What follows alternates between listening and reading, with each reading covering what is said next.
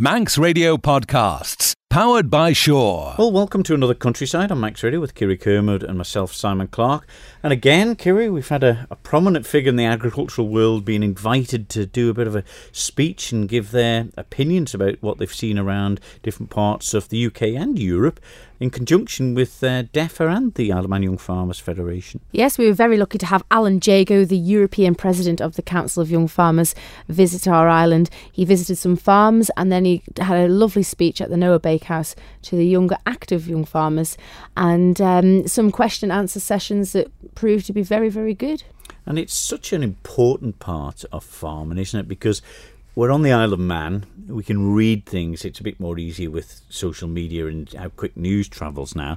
But to get farmers who have seen it, tried it, had that experience and knowing what might work, might not work, and not to tell you exactly what to do, but maybe just help you in the right direction, is so vital here, isn't it? It really is, and he's been all around Europe, and the guidance in the right direction is all we need sometimes, and especially when we're off on our own and on the little island, it's good to have these people come in and just cast a bit of positivity, which is needed at the minute in agriculture. Yes, it is. And positivity is something that the Forestry Division of DEFA are putting forward as well, with a new initiative called See It, Snap It and Send It, which I thought was if you see a twig that's got Dutch elm disease, you snap it off and send it into them. But this certainly isn't the case, as Andrew Igeer from the forestry side of DEFA tells me. And also I spoke to Jimmy Lee, who is the Dutch elm disease coordinator on the Isle of Man, who tells me about this initiative. And of course we talk about the new elm trees that they planted, which are supposedly Dutch elm free. They're free from the viruses or protected from it in some way. So we'll hear that in detail during this week's programme. Manx Radio's Countryside is brought to you by NFU Mutual.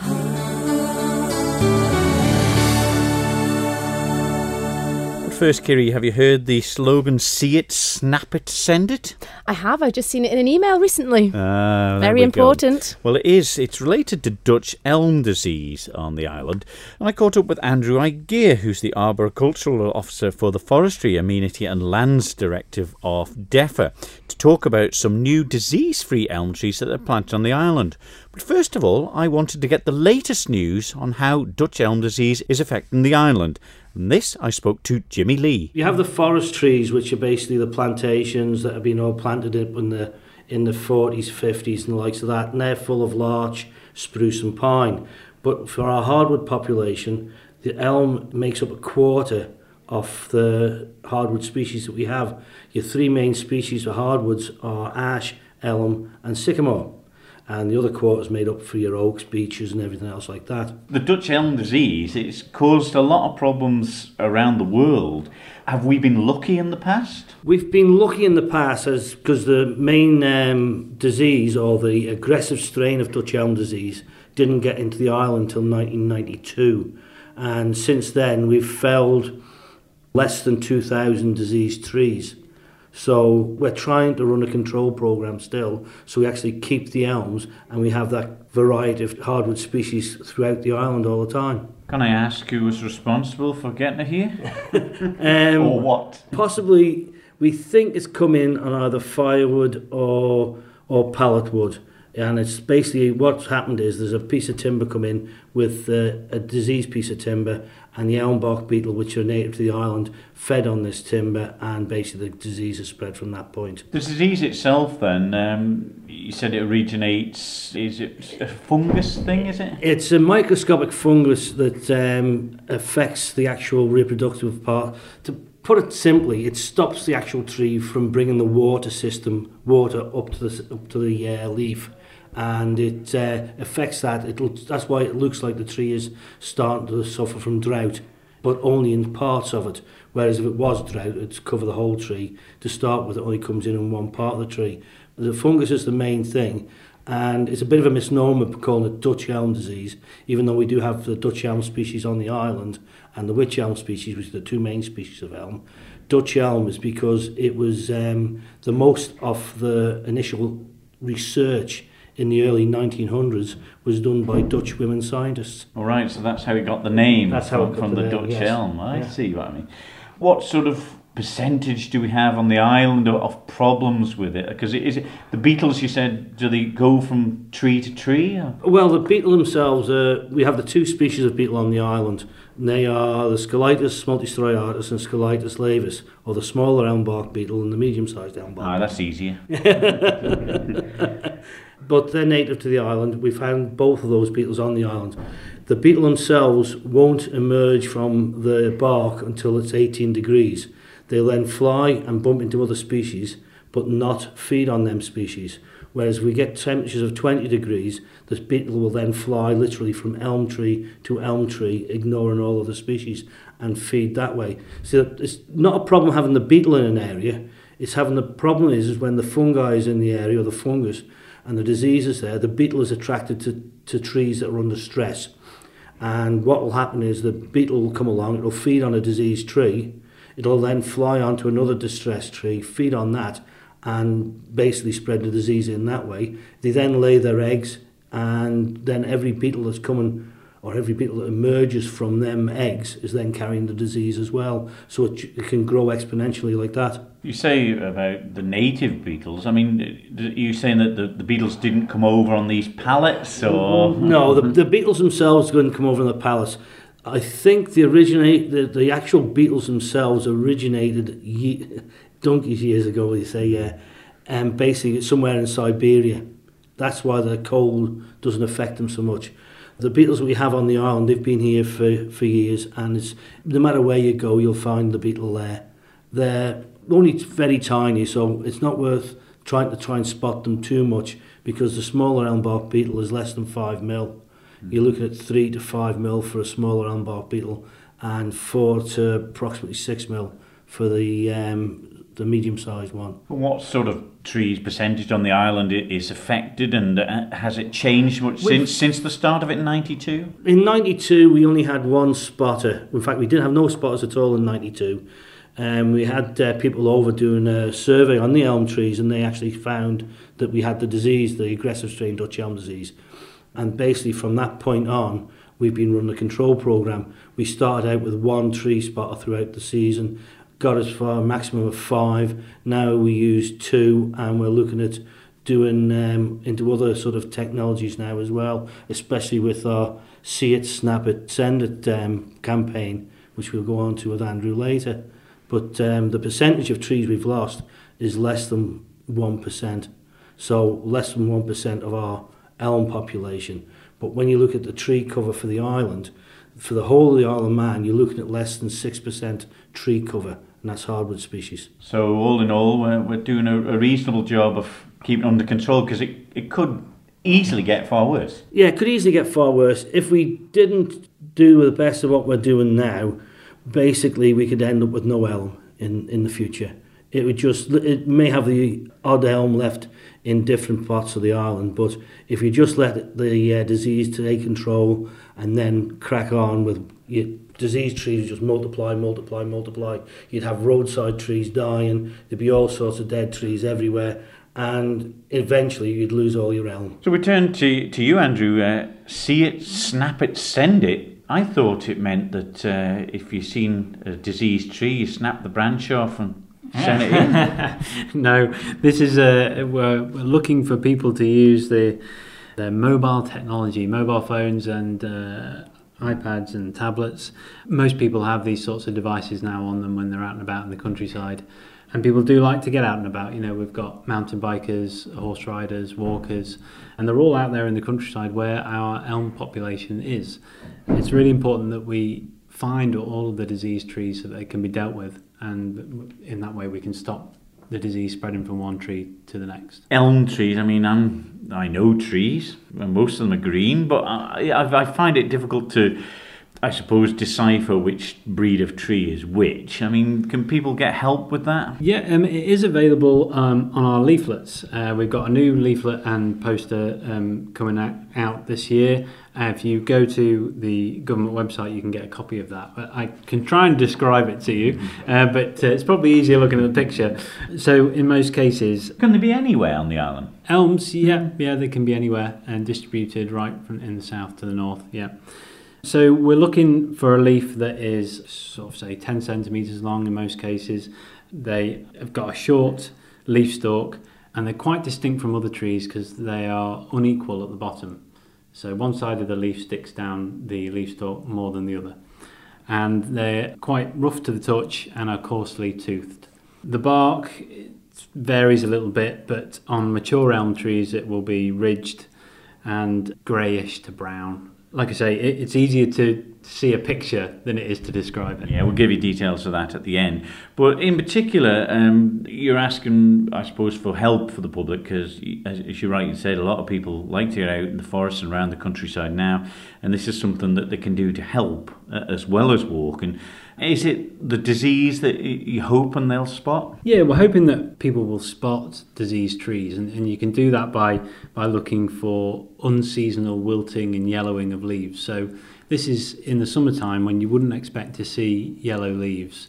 It can be quite distinct. You might see retention of dead leaves on the branches and branches that are completely bare of leaves.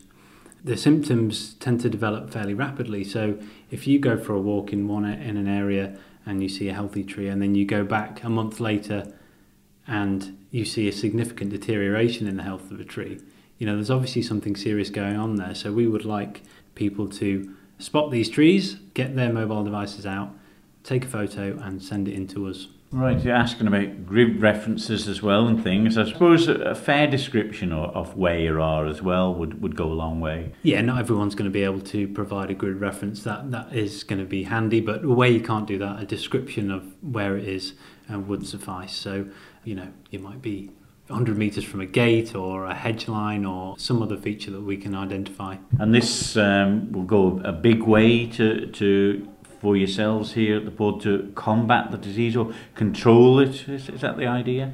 We've got limited resources to commit to employing seasonal workers to spot Dutch elm disease. So the more the public can help us out, the better. You're introducing new elm trees to the Isle of Man. Are they going to be at risk? Yeah, we are. The other side to this story is the planting that we are doing this year.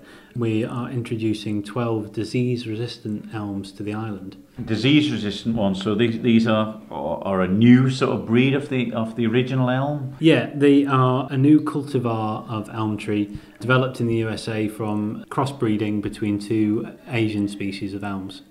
They were first introduced into the UK in 2004 in London, and in that time they've observed them growing and observed some very high resistance to Dutch elm disease. Do we need elm trees on the Isle of Man, or are they just that, I suppose they're such a big part of the island that people don't realise? Yeah, I think people take them for granted a little bit. They're really important in our landscape, and they're important for wildlife as well because they support a very specific set of insects, fungi and lichens.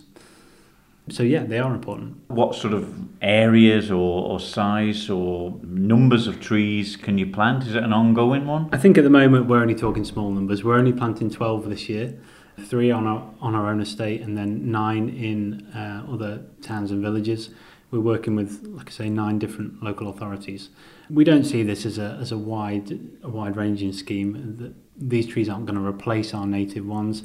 It's just the way that we can invest in elm trees in our towns and villages without the risk of them getting diseased or the risk of them spreading disease. So as an Isle of Man taxpayer and out walking, it would be a fantastic idea for me to keep an eye on the trees and report any that are disease, potentially disease, or even if you just suspect it, let the board know. But in the long run, it would save you going to the expense to buying more in and planting them. Yeah, well, I think more importantly, as far as I'm aware, there's no studies that have looked at this, but if we think about the economic value of elm to our island, it's very difficult to put a price on the landscape value of elm trees and the contribution they make to our biodiversity and its value. But if you supposed to be like getting rid of the cushing. Some people say it's not a lot of use, but it's just part of the Isle of Man. Yeah, you can put it's very difficult to put a value on these parts of nature, but if you could, the value would be very high.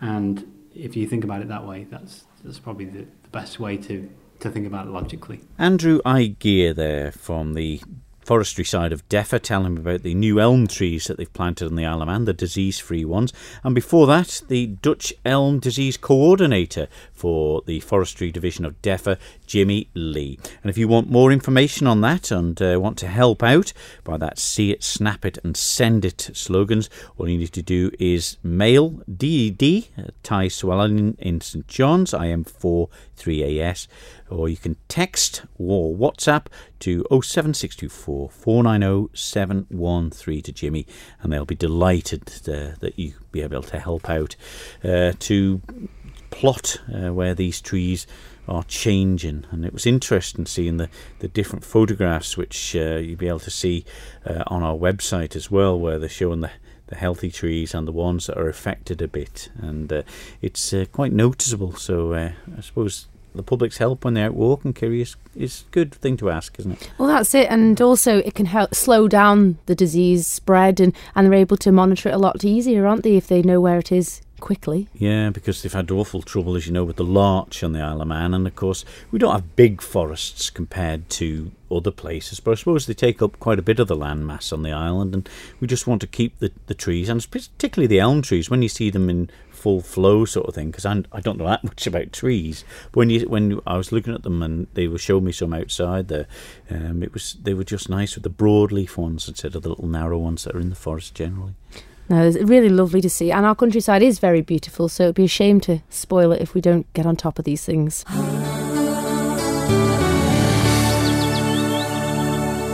Manx Radio's Countryside is brought to you by NFU Mutual. We're very lucky here in the Isle of Man that we get many prominent figures from the agricultural world to come and give discussions and workshops. Last week we had Alan Jago from the European Council of Young Farmers to talk about present issues in farming. I caught up with him after his very interesting speech at the Noah Bakehouse. We're Dairy and Arable Farms. We're in a family farm partnership, which has allowed me and my younger brother to come in a partnership with my father. And yeah, it is a formal partnership. However, we see similar informal arrangements here in the Isle of Man. What our partnership does at home is actually just put some stability on it, gives us responsibility, and also allows people to actually, plan for the future, which is very important. Because you've set up land mobility for succession. A lot of older farmers don't like talking about succession, but this has seemed to have worked with land mobility. Yeah, it really has, Kerry. It's a new product, a new idea. It's set up 3 years ago.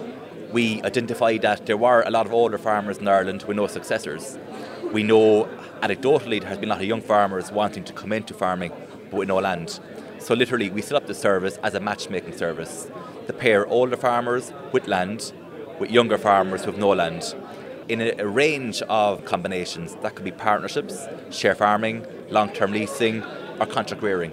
A lot of options that could actually allow older farmers to step back with dignity and allow younger farmers into the business while keeping the name of the farm in the family name. And you also see education as vital for these young farmers. Yeah, education is key, because if young farmers aren't educated to the highest standards, if they haven't got the skills that they need to run these farms, to manage these farms, whether that's to grow the grass or grow the crops or to calve the cows, then how are they actually going to go to the bank looking for business plans or with business plans to invest in those farms into the future? So education and skills is a big requirement. I would also say that continuous education skills are very important. We've identified that as a way of actually young farmers upskilling themselves in the coming years. When you go to college, when you go to university, you want to get out as fast as possible. Come home to the family farm as fast as possible. However, in 4, 5, 6, 10 years when you finish college, you might say that, well, okay, I might need some skills in finance or people management skills or in grass measuring or grass budgeting, whatever the case may be. You don't know what you need until the time, but that these skills and education should be made available to those farmers at whatever stage you want. If you're a solicitor, if you're a doctor, at every stage during the year you have to upskill yourself. Why should that be the case of farmers? Farming is not just any other occupation. We're food producers. We produce food for consumers 3 times a day, every day. And that's what we need to do. We should be very proud of what we do. And with you being president, you've travelled many countries across Europe, and you've seen some of these policies work really, really well in 2 countries in particular. Yeah, I suppose over the last 6 years, having been involved in SAGE, I've gone to every single EU member state. Sometimes it's only from the airport to the hotel and back again, but I've been in every single member state. But yeah, 2 countries in particular stand out for actually their support to young farmers, that being Austria and Finland. I think the policies that they have put in place are young farmer proofed. That being that every single policy put in place by the government, by the ministry, are actually put in place with young farmers in mind.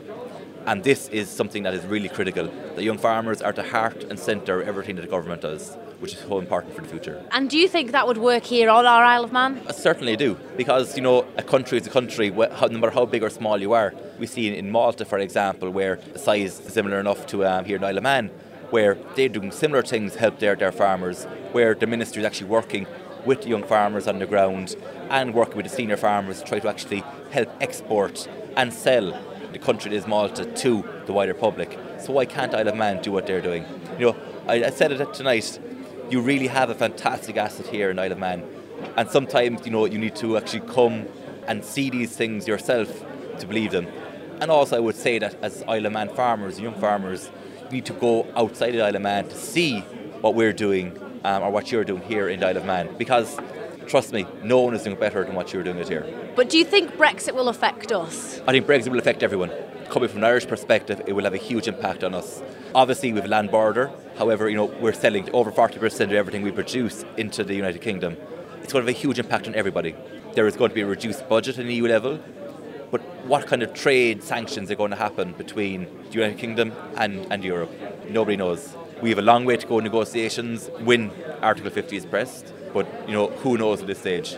But it is going to be worrying times for the future. And you said it earlier in your speech tonight, it'll be based more on environmental policies, possibly more towards the active farmer. Yeah, I think policies are moving away from supporting every farmer regardless of age to be more targeted, more measured in their approach. Environmental measures, positive environmental measures, can actually do something for the environment, are going to come in more and more. And actually supporting those who are actually farming the land, those active farmers, as we mentioned. There are too many armchair farmers, too many sofa farmers getting too much of the support. We need the support to go to the right people. We need to go to those young farmers who are actually driving things forward, who are doing their level best to actually stay in business. And we all know of young farmers who are under so much financial pressure. And even the littlest of support can be a big help to these guys. So you need to support young farmers. You say that advice and knowledge transfer is absolutely vital too. Key, it's absolutely key. Because as young farmers, we're very much exposed. But we need the latest advice, we need the latest research to actually help what we do on our farms. Knowledge transfer, knowledge extension and education will actually deliver that for our farmers. There have been various studies done across the European Commission who have found that young farmers are more innovative, more productive, more efficient, more environmentally conscious, all due mainly to knowledge transfer and education. So the reports are there, they haven't made it out of thin air. So the results are there. First and foremost, every single young farmer must have a business plan. If the business plan doesn't add up, they shouldn't be going down this line. I'm running a business, I'm a farmer. What's different to any other business person in the country? They need to make money, they need to make profit. No matter how small a profit is, but you need to make a profit. And without a business plan, you can't know what profit you're actually making. And thirdly, I think young farmers should travel, whether that's even travel within your own country. And you would be surprised how many young farmers have always worked at home on the family farm. On our farm at home in Ireland, we take students from our ag college. And it's an amazing amount of young farmers come in and say, well, Dad says this and Dad says that. And Dad can be great, Dad is fantastic, but you need to see how other things are done. Dad isn't always right. He's right some of the times, but maybe not all the time. And that's where young farmers have to get out there and see how the world works, see things done in a different way. As I said, that can just be travelling to other parts of the island and work with different farmers other parts of the island, or it can be travelling around Europe. But there are different measures and opportunities. There are different policies in place to help young people travel, financially supported, that can actually deliver change on farms. What points would you put across for our Isle of Man government after you've seen and you've been on this visit to try and help us as young farmers come into the industry? I said tonight, first of all, I think you've got a fantastic country. You have a fantastic sustainable image, but you also have a fantastic product. We've seen 4 fantastic farmers today, going from a recent conversion to dairy, beef, upland sheep and cereals. When you see what you're doing as farmers, and all young farmers, you really are confident that the future can be bright. But the government need to put in place policies that will actually help you into the future. There's no point just being token piecemeal. Just, we're there to support you, but putting nothing behind it. Put in place policies, put in place measures that will actually help drive change. Put in place policies that will actually increase efficiencies, that will lead to profitability. put in place environmental measures that will actually do something for the environment, and that can do something for farmers profitability-wise, because ultimately, if you look after farmers, they will look after you. And you also had the success in getting some of the EU budget for young farmers. That was one of our campaigns, the last CAP reform, and was something we lobbied very, very, very hard for. It was actually an idea that came up in MOCRA, my own organisation in Ireland. We brought it to SAGE, my own organisation today, of having a young farmer top up. So literally, young farmer proofing. 2% of the overall budget went to support Next Generation. We got the Commission on board, the Parliament came on board, and Council of Ministers came on board. When they all came on board, it's very, very hard to back down on these things. So it was 2%. But if I look back, that was 2011. That's 6 years ago. In 6 years, that I think we would be where we are today, where the first thing out of every single politician's mouth at a European level is generation renewal. They need to do more. And, things happen in baby steps, but happen very fast. And I think we have to capitalise on that today. We really need to focus more on generation renewal, put in place positive measures that would help young farmers and older farmers alike, because you can't help one without the other. And I think if you do that, there'll be a sustainable future for all of us. That was Alan Jago, the president of the European Council of Young Farmers, who was invited to the island by the Young Farmers and DEFRA. Isn't it great that the young farmers, and in conjunction with DEFRA this time, can get these prominent figures in the agricultural world time and time again, isn't it? And that difference of, the different things and different opinions, they've got the different things they're seeing across UK, Europe, Ireland, everywhere like that.